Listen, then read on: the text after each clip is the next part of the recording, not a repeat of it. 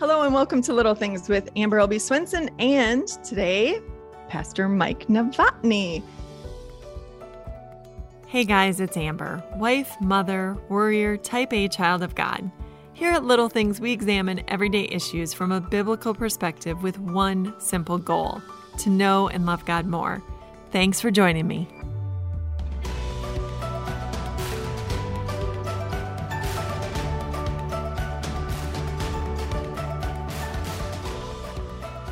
I'm afraid a few of you may not know who he is. I think there might be one of you out there.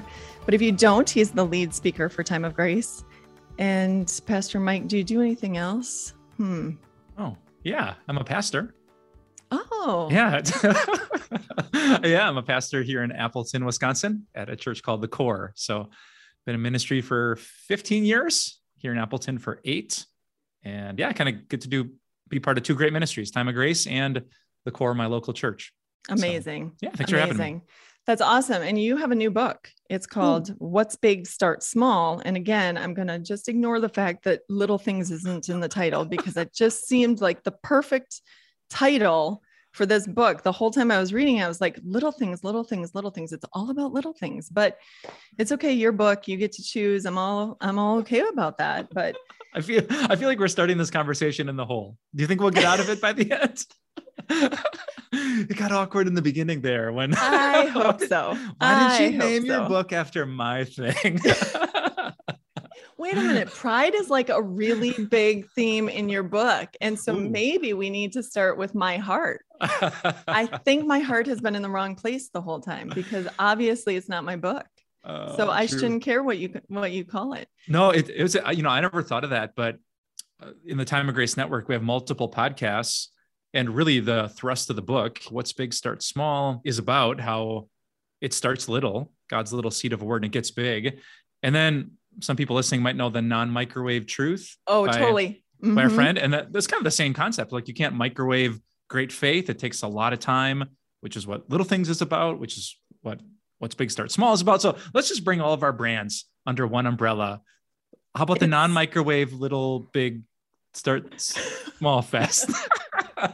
No, I have to say that even when I was reading the waiting chapter, I put in my notes in several places the non-microwave truth. Like you cannot make this go fast. Like it was perfect. Yes, so thank you for including all of us in your book. I'm glad that when you develop a concept, you think, let's see, what are we doing at Time of Grace? We better include Little Things and the non-microwave truth and make sure we cover all our bases. I'm always asking myself, WWAASD, what would Amber L.B. Swenson do? No, I got my acronym wrong. I'm working. Okay, so the premise of the book is the parable of the sower. So Jesus' story is basically about a sower who sows seed, which represents God giving us the word. And some seed falls on this hard path. Some seed falls in the shallow soil. Some seed falls in this good soil, but it's cluttered with thorns and thistles. And the other one falls on like good soil and grows into something big. And in Jesus' story, the bird snatches up the seed on the hard path. Little plant starts to grow in the rocky soil, but the sun withers it. The seed kind of grows, but it gets cluttered and choked out by the thorns in the third version. And then in the last one, it grows like exponentially big, 30, 60, 100 times more than what was sown. And then, this is the cool part about the parable of sower, Jesus actually explains what he means. And he says, well, the hard path is like someone who's proud. They don't understand the word. They don't want to understand the word. So you can hear it, but the devil snatches it up. Nothing happens. The second person is the one who loves the Bible. Wow, this is great. But then the hot sun comes out. And Jesus says that's really persecution or troubles because of the word. Your friends don't like it. People think this is crazy. Why would you believe that? And your initial joy withers. And the third one, and this is kind of where you're getting us to, the thorns is where, I do love the Bible. I'm going to hold on to it, but I'm working so much and I'm so worried about getting things done. There's all these other things I want to do with my life that maybe I make time for Bible study or church or a podcast like this, but I never grow to maturity and fruitfulness because I just basically don't have space in my life. And then hopefully the last one, the good soil, is a person who can resist the pride, resist the pain, resist the wealth and the worries and the wants of other things. They're willing to wait just like a seed, and it grows into something way bigger than you would expect. And what's really big, like great faith, starts small with this little seed from God's word. So that's the big picture of the parable. You go through each separately, and they're all phenomenal. I mean, they're all so worthy of looking at and examining.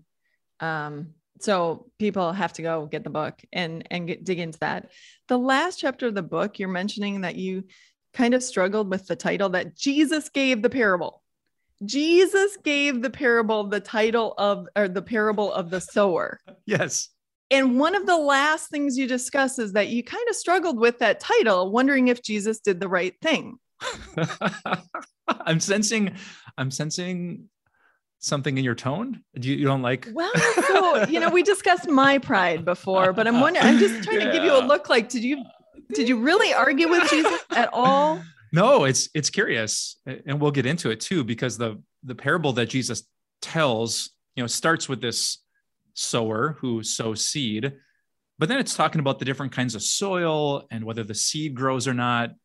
So if you were going by word count, it would seem, oh, this is really the parable of the soils or the parable of the seed. But Jesus gives it this kind of surprising title, the parable of the sower.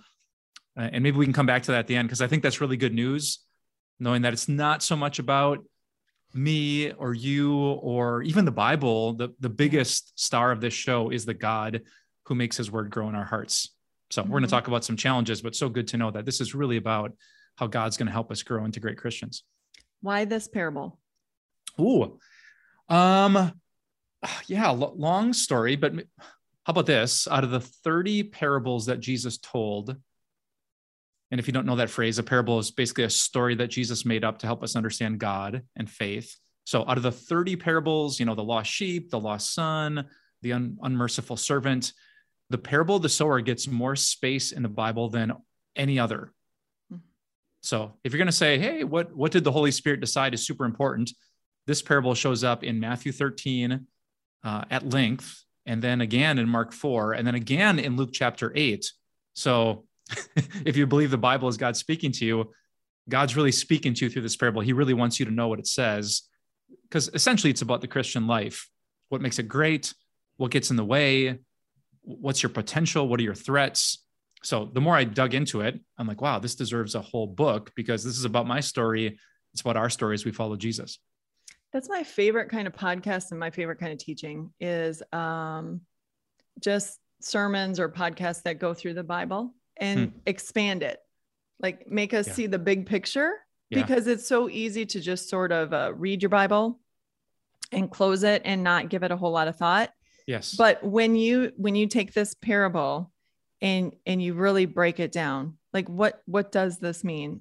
I just love this sort of teaching, because it just reminds us that the word of God is so applicable. Yeah, it is. Like it wasn't written for them back that time. Yeah. It's written for all of us in every generation and every time, no matter if you're male, female, young, old, poor, rich, anything. And so I loved this book, and I'm so glad that you wrote it. And I hope you do another of Bible teaching like this that just really expands and expounds what Jesus was saying, because it's phenomenal.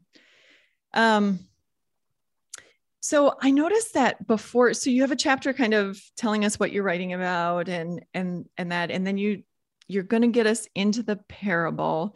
But before you did, you prayed and asked the Holy Spirit to be with us and to give us wisdom and to understand this, and then to help us to put what we learned into practice.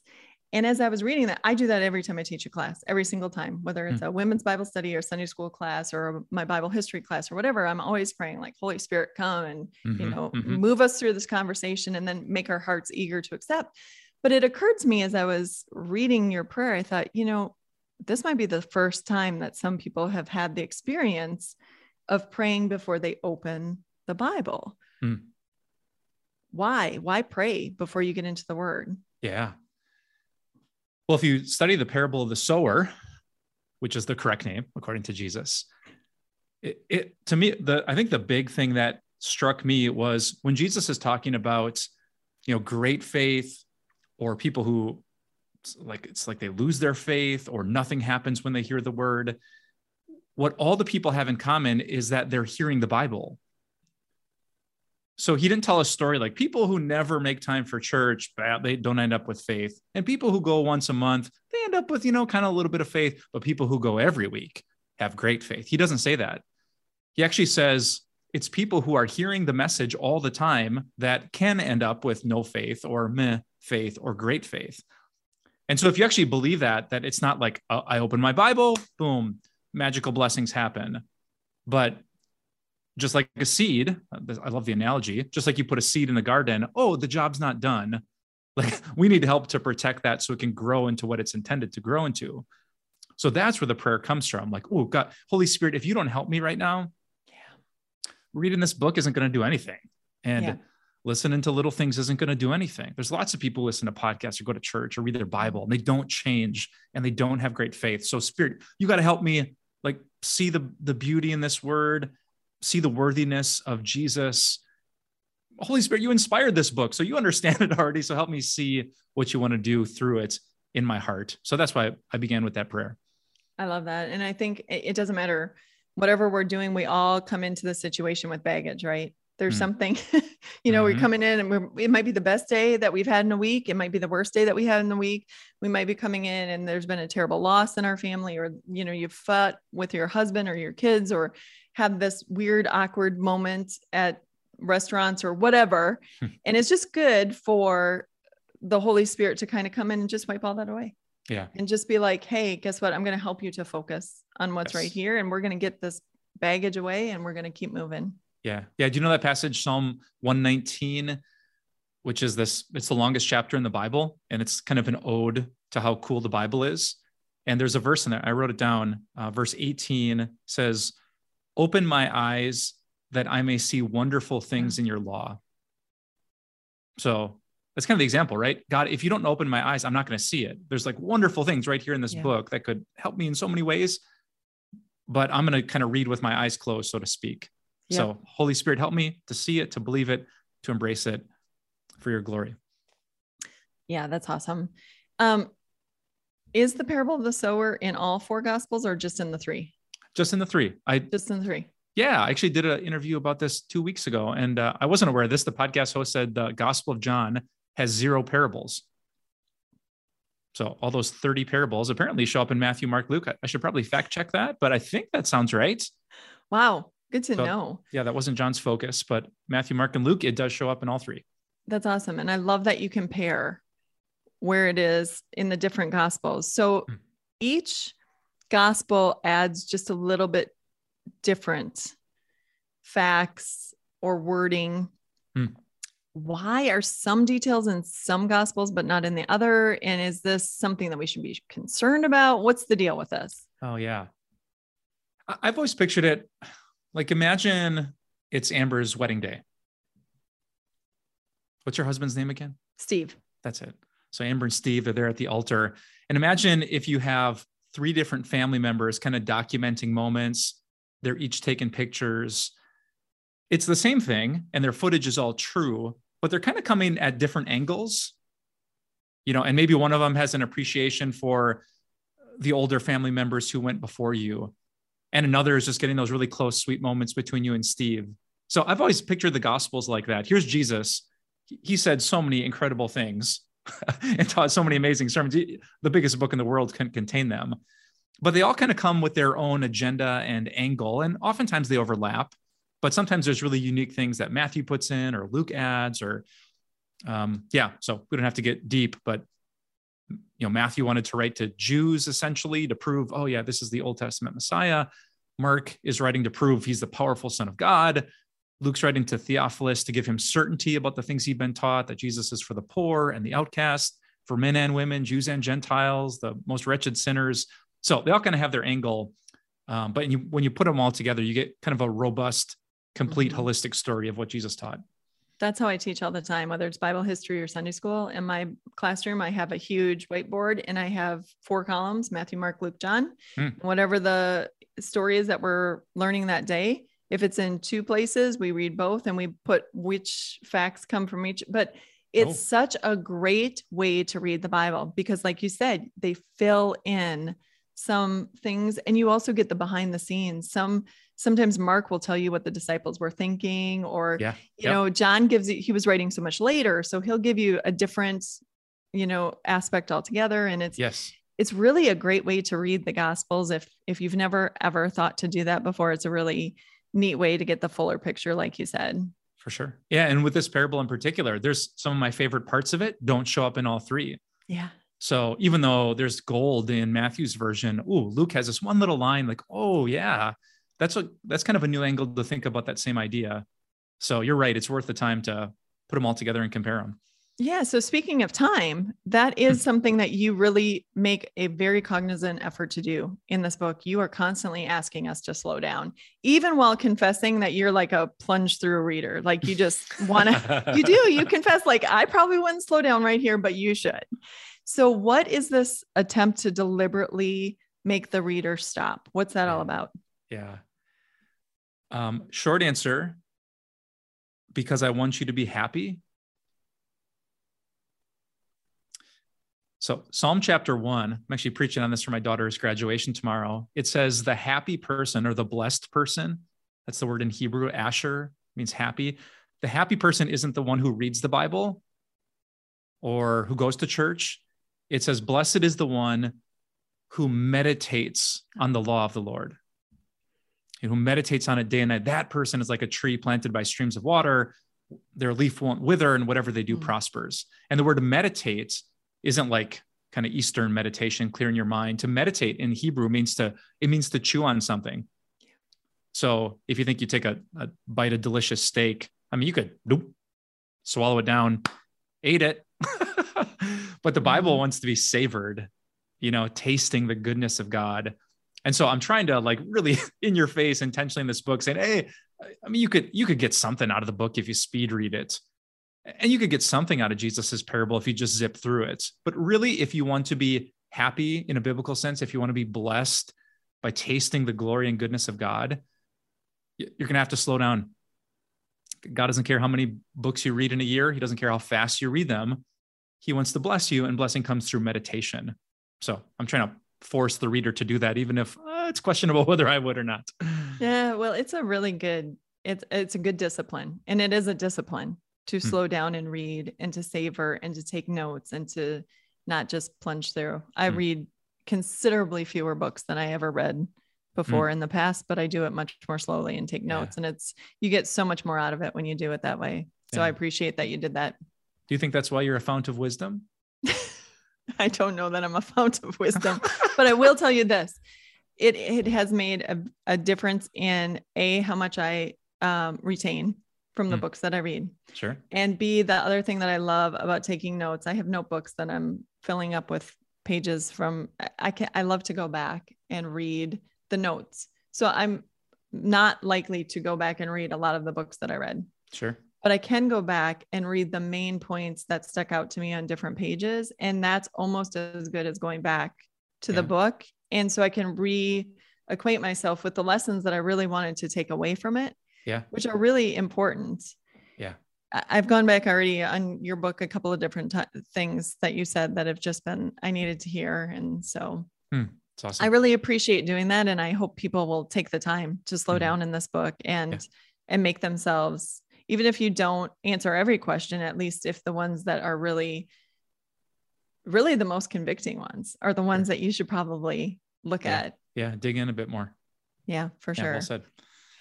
Okay. So worry, the thorns. One of the things that you say, which seems like a oxymoron, which is an oxymoron, is the answer to giving up on God is getting more of God. And I need you to explain that, because a lot of people are like, hey, listen, I've tried God and it didn't work. Or, you know, they just don't see why they should hang on. And you say, look, don't give up, get more. Yeah. Yeah. I think that quote actually comes up. I should double check my sources. I think that comes up in the second kind of soil where, you know, you start out loving God, but then it gets really hard and you give up. And I think the quote there says, you know, the answer to giving up on God is actually getting more of God. Yeah. And I think about that. I learned this about plants. Oh man, I did more research on plants and root systems and soil quality than I ever. We didn't cover that in seminary, so I got a chance to dig into that. I learned that if a plant is going to grow in a really hot environment where there's not a lot of rain and the sun is super bright, that the plant needs to have resources that exist beneath the soil. So it kind of makes sense, right? Totally makes sense. If rain isn't falling from above, I have to have deep enough roots that I'm reaching that little bit of moisture that exists in the dirt. And that's kind of the nature's way of saying, wow, if it's hard to follow Jesus, like the sun is beating and there's not a lot of, hey, everyone loves it that you're a Christian, you got to dig in deep to your knowledge of what God is like and how worthy he is. So if your friends are like, oh, we used to shoot the breeze and have an extra drink and whatever, and now you're like not doing all that stuff, so that doesn't wither you. Really what you need to not give up on God is this deep, deep belief. But wait, I'm talking about the eternal God right now. Yeah. Like, oh, my friends might not like it, but God does. And my friends might not love me like they used to, but we are talking about the God of love. Yeah. So, oh my goodness, if I can open my eyes to just how deep and wide and profound and unconditional, no one has loved me like God. That's what I mean by that phrase. I got to get more of him. If I'm going to give him up, I don't really know how he is, because if I could just see him for a second, it would be so obvious. Like, oh yes, I'm following Jesus. There's no smarter thing to do than hold on to God because he's totally worthy of it. And so the book just lists some really practical ways to how do you think more of God so you don't wither and lose your faith when it gets kind of hard to follow Jesus. Yeah. And then the opposite is also true, that the deeper the root goes, the more you're able to weather and withstand. Just like that oak tree, that the roots go down so deep that when the storm comes, it's not toppled over because the roots go down so deep. And then it's not so much you holding on to God, it's God holding on to you because the roots are so deep and he's just holding on to you and keeping you up. And it's something that's so easy to do if you refuse to look at the circumstances in life. Yeah. So if you, no matter what the circumstances are, if you just keep saying, God, you're bigger than this. And so I'm just going to trust, I don't know how you're going to get me out of this, but you're bigger than this. I'm going to trust. Then you know that he's holding on to you. But as long as you keep looking at the circumstances, it seems impossible. Yeah. Yeah. That's well said. Have you ever read that prayer? Paul basically tells the Ephesians in Ephesians chapter 1 what he's been praying for them. So he has this epic section of all the blessings we get in Jesus. And he transitions, I think in verse 17 of Ephesians 1, he says, and my prayer for you is that you would know God better. Yeah. It's an interesting thing to say to a Christian, huh? It's like, well, yeah, I do know God. He's like, oh no, like he's so much better. Like you see him now, but there's so much more to see. And so Paul's praying that the Spirit, I think he says, would open the eyes of your heart that you could really grasp the love and the power of God. So that's exactly what you're saying. Man, God, I know something about you, but I don't know everything about you. So help me know you as you. Yeah. And such an important lesson for all of us. And reminder, that's the blessing of having Christian friends and mentors in your life, is that when you are in the middle of that storm and you feel like you're going to topple and they keep reminding you, just look to God. It's okay. Just look to God. You're not withering. You may seem like you're kind of withering, but it's okay. God's there. Yep. Okay. And then you touch on this. I have to say, there were so many times that I was thinking, you really aren't trying to make friends with this book, because you were so convicting. You were so convicting. And I mean, it's not you, it's the Holy Spirit. We pray and ask the Holy Spirit to be with us when we read a book. And then when he's like, you're like, no, I take it back. I'm like, Mike, how could you do that? And the Holy Spirit's like, that's me. That's me, not Mike, Mike. I had a friend who read it. He said, Mike, this isn't the book you want to read. This is the book you need to read. That's exactly how I kept feeling. There were so many times that I was like, oh, I didn't want to read that, but I needed to hear that. I didn't want to hear that. And that's when you know that the Holy Spirit has you by the shoulders and he's shaking you and saying, come on. I tried to be an equal opportunity offender, though.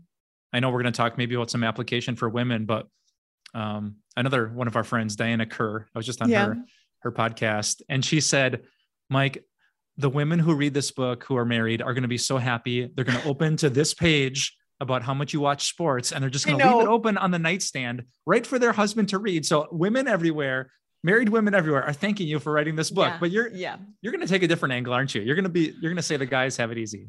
Yeah, because I just know that most of the women here, maybe Sunday afternoon in front of the TV is not their problem, but boy, we love to worry and worry about the silliest things. And I love how you brought Martha into this, because Martha and Thomas, they have a special place in heaven, if you ask me, and I don't have any say over it, but I'm just saying, poor Martha, she was just trying to do a really good thing. She was opening her home to Jesus and all those disciples, and God knows how many people there really were. And she just wanted this really great meal, but she missed it. And that's the point of the parable, and especially this point, like our busyness, even being busy doing good things, can cause us to miss the most important thing. Yes. And you actually say it's super busy to not be busy. How in the world are you going to tell women, with their families, that it's super important to not be busy? Yeah. Oops, I'm losing connection right now, Amber. Yeah, I noticed you're frozen. I'm hitting the freeze button on my end. Yeah. So big picture, and this is not just for women. I think this applies to all of us, but maybe, I know a lot of really amazing Christian women who are probably overcommitted and scared to step back. So just think about a seed for a second. If you had a garden and you wanted to grow tomatoes and you dig it, just the right depth, and then you take a 5-gallon bucket of tomato seeds and you dump it in that little trench. Yeah. You can probably guess what's going to happen. You'd say, that's not how you grow good tomatoes. Well, what? I want more tomatoes. So I put in more seeds. You say, well, no. If a seed's going to grow, it needs space. The garden is only so big. There's only so much moisture, rain, and sun. And so it's better, to have 10 seeds here than 1,000. And I think to me, it's my favorite part of the book, of just being honest that if I say yes to too many things, even if they're good things, if I'm working a job and serving people, but I'm working too much, if I'm so worried about disappointing anyone, so I'm overcommitted, I'm volunteering too many places, I'm even reading too many Bible plans at the same time, that actually backfires on me. Because just like in Jesus' story, I won't lose my faith. It won't wither, get snatched up by the bird. It just kind of gets choked out and cluttered and never reaches the full fruitfulness that God intended. So let me make 2 applications. Let's picture a married couple, guys super into sports. I know so many women, so many wives who wish their husbands wouldn't just go to church and hear husbands love your wives, but would make space in their schedules for real communication, for emotional. How many women would melt if their husband cut back on these other things, which aren't necessarily wrong, so they could put that passage into practice? Husbands, love your wives. Or can we even say how many men would love that from their wives, but their wives are so busy on the altar committee and doing the evangelism committee or teaching Sunday school? It's both ways there too. Like, and I'm guilty of that. I have been so busy at church, just like blowing my husband off. Like, yep. I'll get to you tomorrow. And then I have 3 meetings at church tomorrow. Yes. And I don't, so, what you're saying is absolutely right, but it's also both ways. It is. Yeah. No one takes a vow at the altar hoping to be the last thing on their spouse's priority list. Right. So if I'm so worried about these things, and maybe it's a good word for women, just a wife must respect her husband. Ephesians 5:33 says, what makes a man feel respected is when he feels like a priority in his home. When he feels like the last thing after the kids and the cooking and the catching up emails and watching the show, like that makes a man feel small inside. And so this really basic thing, it's so beautiful when a husband and wife love and respect each other, but that will not happen if we are busy and don't make space for that beautiful scripture to grow into what God intends it to be. That's really important, what you just said. That's going to affect several people Mostly me. Me too. It's good. It's good to say it out loud. That's actually one of the biggest blessings that came out of 2020 for me. Hmm. Is COVID shut down our church for a while. And I Mhm. realized how much time I spent at the church and how sometimes my family got the back end of everything. And so Yeah. for the first time in a really long time, I put my family way up at the top and Yeah. worked on the relationships with my children, with each of my children at a different level. My spouse, we had so much more time to spend together.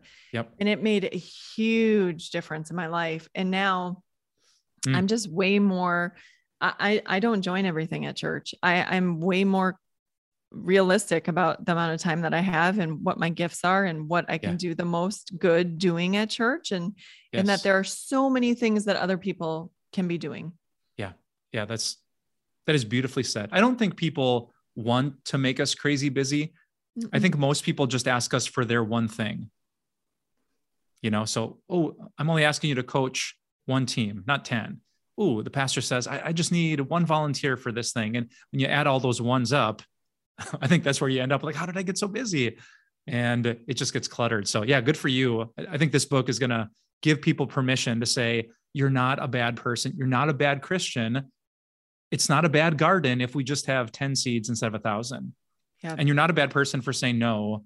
Actually, you're doing the things that God has really put into your lap. You're calling to put his word into practice.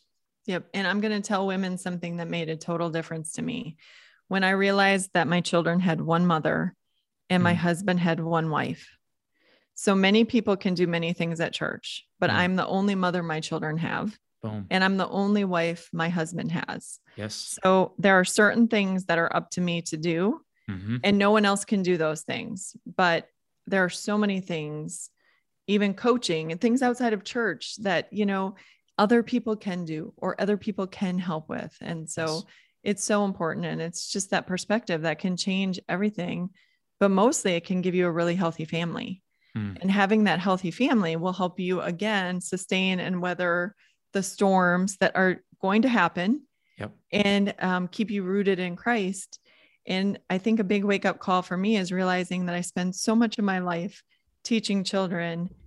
And, my children were beyond Sunday school age. And I thought, what am I doing to teach my older children while I'm teaching everybody else's children? And so now that we have our own family Bible study and stuff, it's so important and it's so hard. I get it. If you're struggling right now, I get it. I've struggled. I struggle all the time with this. Yep. Yeah, that's so true. I have a hunch, even though there's a couple big parts to the book, these chapters about being cluttered and too busy. There's 3 different reasons that Jesus lists. I have a hunch if people would just read those 50 pages, like God's going to say something really specific and help them without guilt or shame to thin their life out a little bit and just feel a lot better about their sustainable pace as they follow Jesus. Yeah. And one of the questions you had at the end of that chapter was something about Christian podcasts or Christian music or something like that. And that's the one that I really took to heart. And so you had mentioned too, that a lot of times you're constantly listening to podcasts, and I am too. I'm constantly listening to podcasts, to sermons, to Christian music. And so I've started on the way to work. I have an hour commute.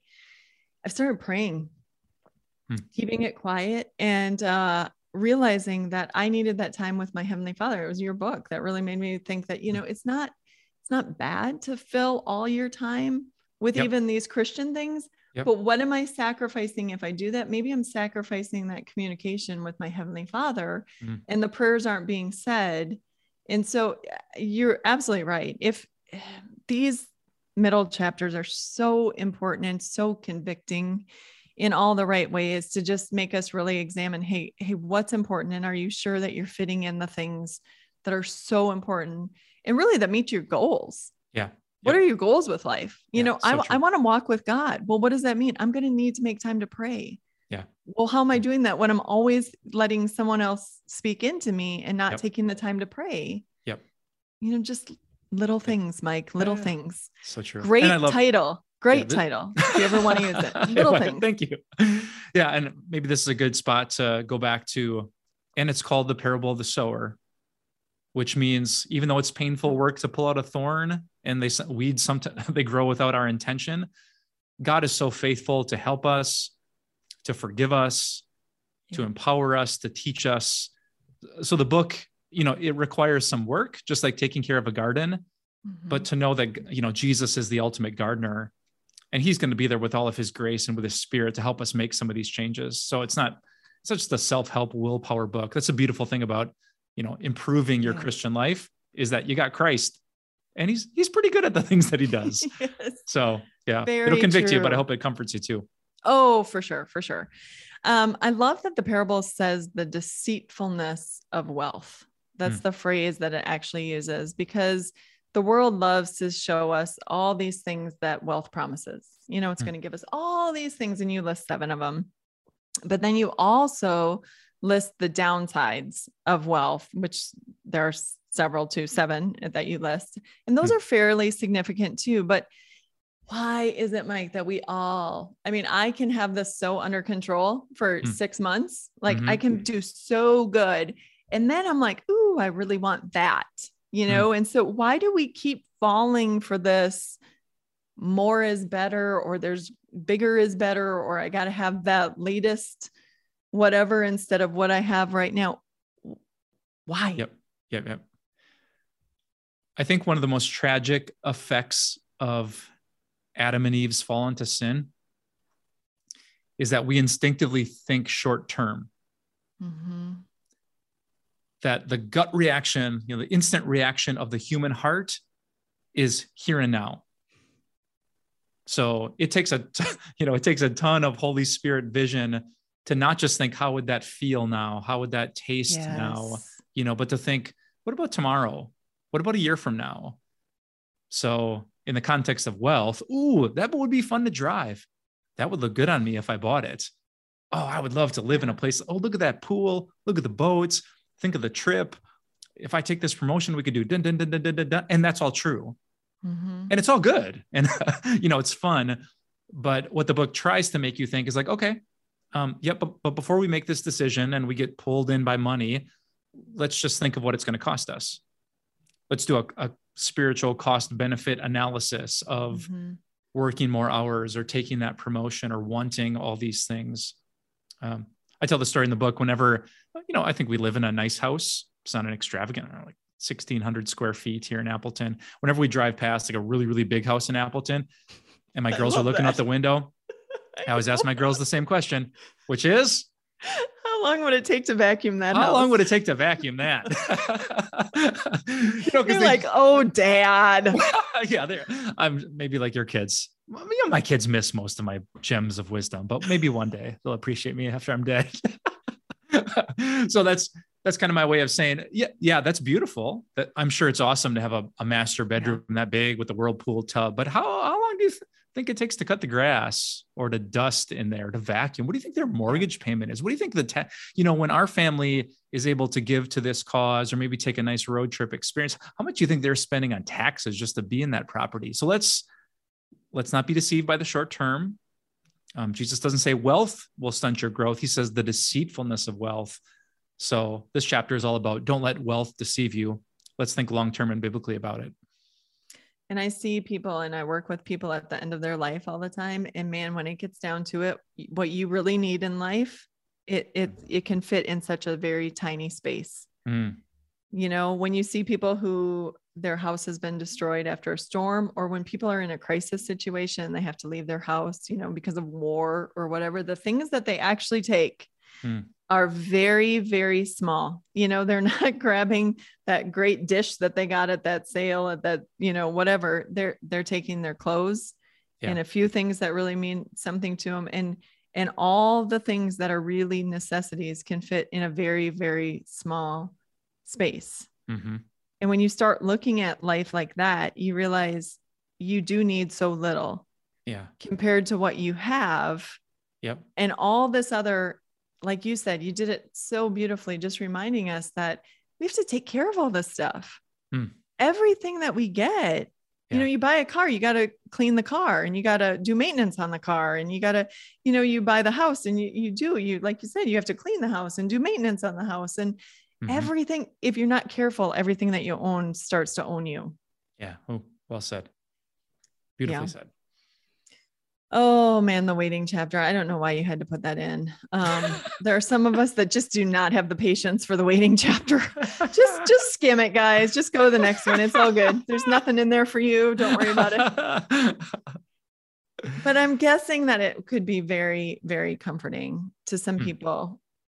Yeah. Who are waiting and watching and have not seen the change. I have some dear, dear friends whose children walked away from the Lord years ago, and they are like that father and the prodigal son who are just watching and waiting and praying day by day by day by day. And what encouragement do you have for the people who wait and sometimes, fall into wondering, am I waiting in vain?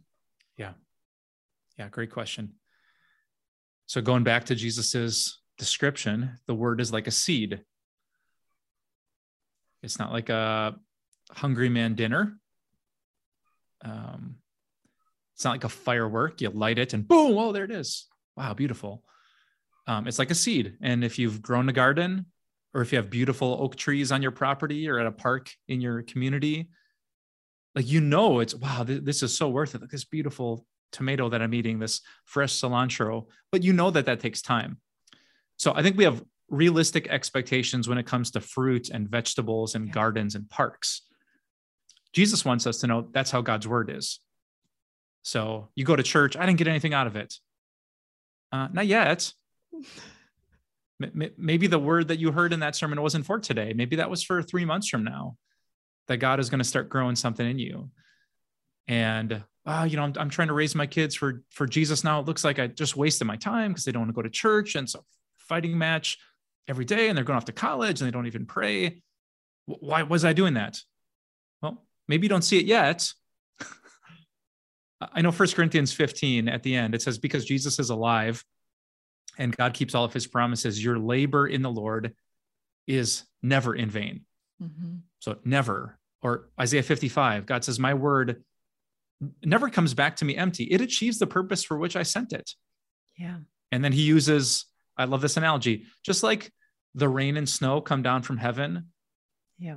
And then it gets into without watering the earth and making it bud and flourish so that it provides bread for the eater. Wait. How long does it take between rain falling or snow falling and then bread in my hand? Oh, okay. God's word is like that.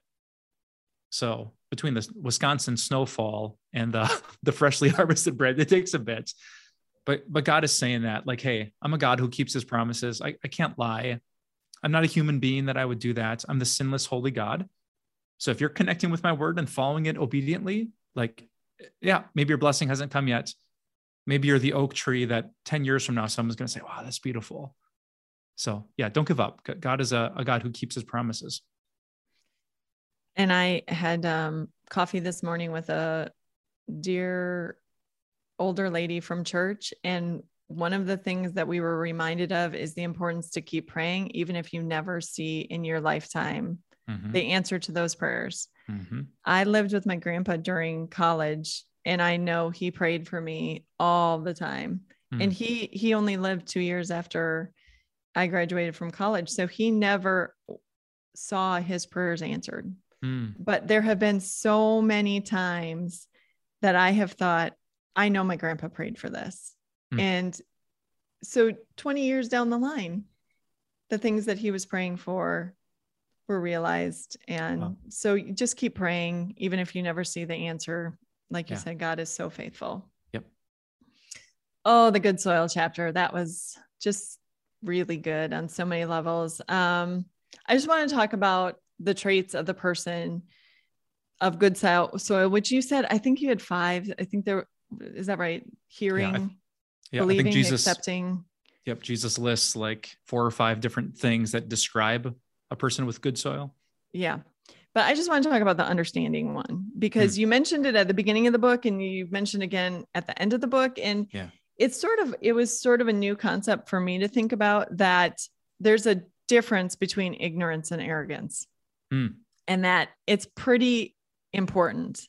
So can you explain the difference between the people who are just ignorant about the Bible and the people who don't listen because of arrogance? Yeah, for sure. Yeah, that's a huge part of the story that Jesus tells.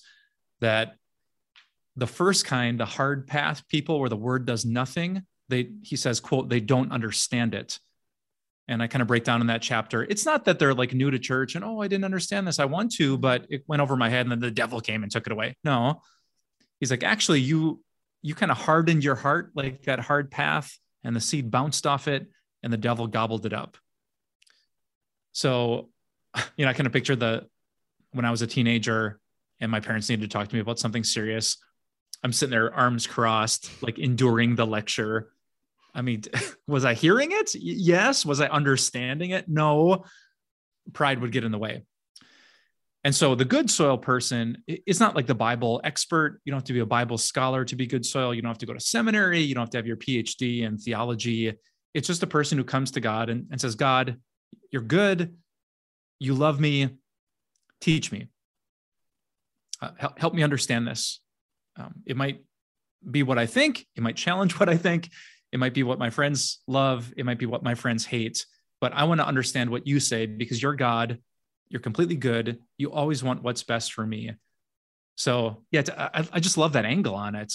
That it's not saying you have to be Bible Jeopardy smart to be good soil. You could be a little child who just comes humbly and saying, speak, God, your servant is here to listen. It's the posture of your heart. That's it. Really. I think that's what you're getting at. Yeah. Beautiful. Yep. Good summary. I just want to talk to you about your prayer life a little bit. If we could just have a little counseling session here. I just want to let you know what's really worked for me, because I think we might be sort of birds of a feather, because I am an amazing Bible reader. I love to read my Bible and rarely miss it, I should say. But prayer has been more of a struggle for me. And you admit that you too sort of struggled with it. But have I told you how I've been praying my way through the Bible? No, I don't think so. So the book of Proverbs, when I started it earlier this year, I decided to pray my way through it. So I read just a verse and I pray over that verse. And then I read the next verse. So I only read like 3 to 5 verses a day, but I've been doing a prayer journal and praying about it. And because I'm doing that, I'm praying about things that I've never, ever prayed about before. Because, you know, the book of Proverbs is about wisdom and fools and sluggards and how you use your mouth and all this stuff. And so as I'm reading, I'm like, oh Lord, I know that I fall for that. And please help me to do better and let me honor you. Or, you know, sometimes it's the king, So then I'm praying for my leaders and it's changed my prayer life dramatically. Wow. I mean, extremely dramatically, like in so many ways, because I'm praying for things that I never thought to pray about before. Yeah. And I'm letting God sort of have the topic of conversation and work in my heart. And it might work for you. I don't know. It's just a suggestion. Yes. This is good advice. I'm actually trying to read the whole Bible right now in Spanish. Oh, and good. I found that I'm just like motoring through it so I can say I did it. And it has been a less than fruitful season of Bible reading for me. So that might be the nudge that I needed to slow down a bit. Okay. So keep reading your Bible in Spanish. If you do that in your morning or whatever, then in the evening, take 3 verses, whatever book of the Bible you want to do, you know, you choose, I don't care, not my deal. And just read 1 verse and pray over it. You better not do like Haggai or something like that. Maybe one of Paul's letters or Psalms or Proverbs. Amber, I started with the minor prophets. It's not going well. Jonah. Thanks for Lord, the advice. Please don't ever let me be in the belly of a fish. Thank you very much. The fish vomited Jonah out. Dear Lord, please don't let Let's fish get the vomit stomach prophet. No, this is good advice though. Thank you for that. Oh, yeah. You know, I do what I can. I appreciate it. All right. So we need to talk about Tupperware. This is the deal. This is the deal with Tupperware. The reason that every family has 1,000 pieces of Tupperware is, do you know how they sell Tupperware? And I'm not talking about the actual name brand of Tupperware. I'm talking about food storage containers. Do you know what they do? They sell the squares in like 48-piece sets.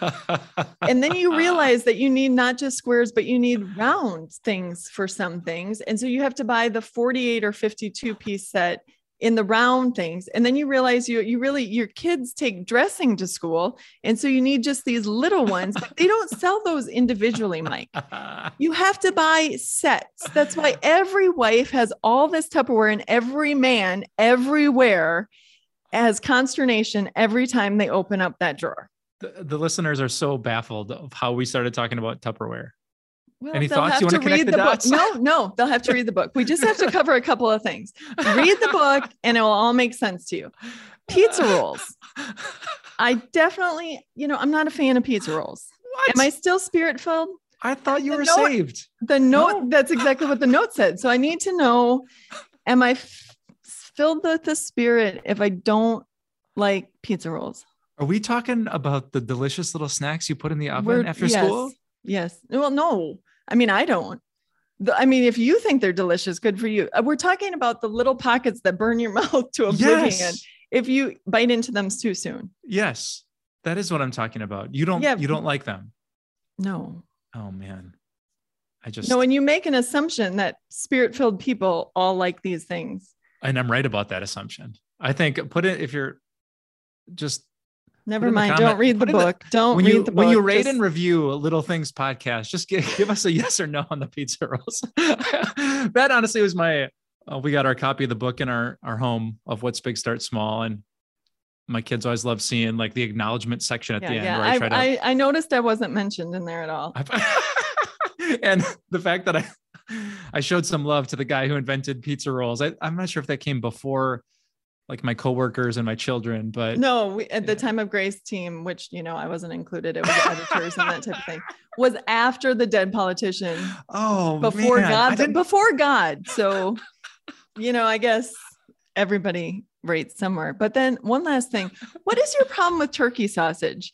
We really need to get to the bottom of this. First of all, have you ever tried turkey sausage? Oh, my wife is poisoning me with all their healthy foods.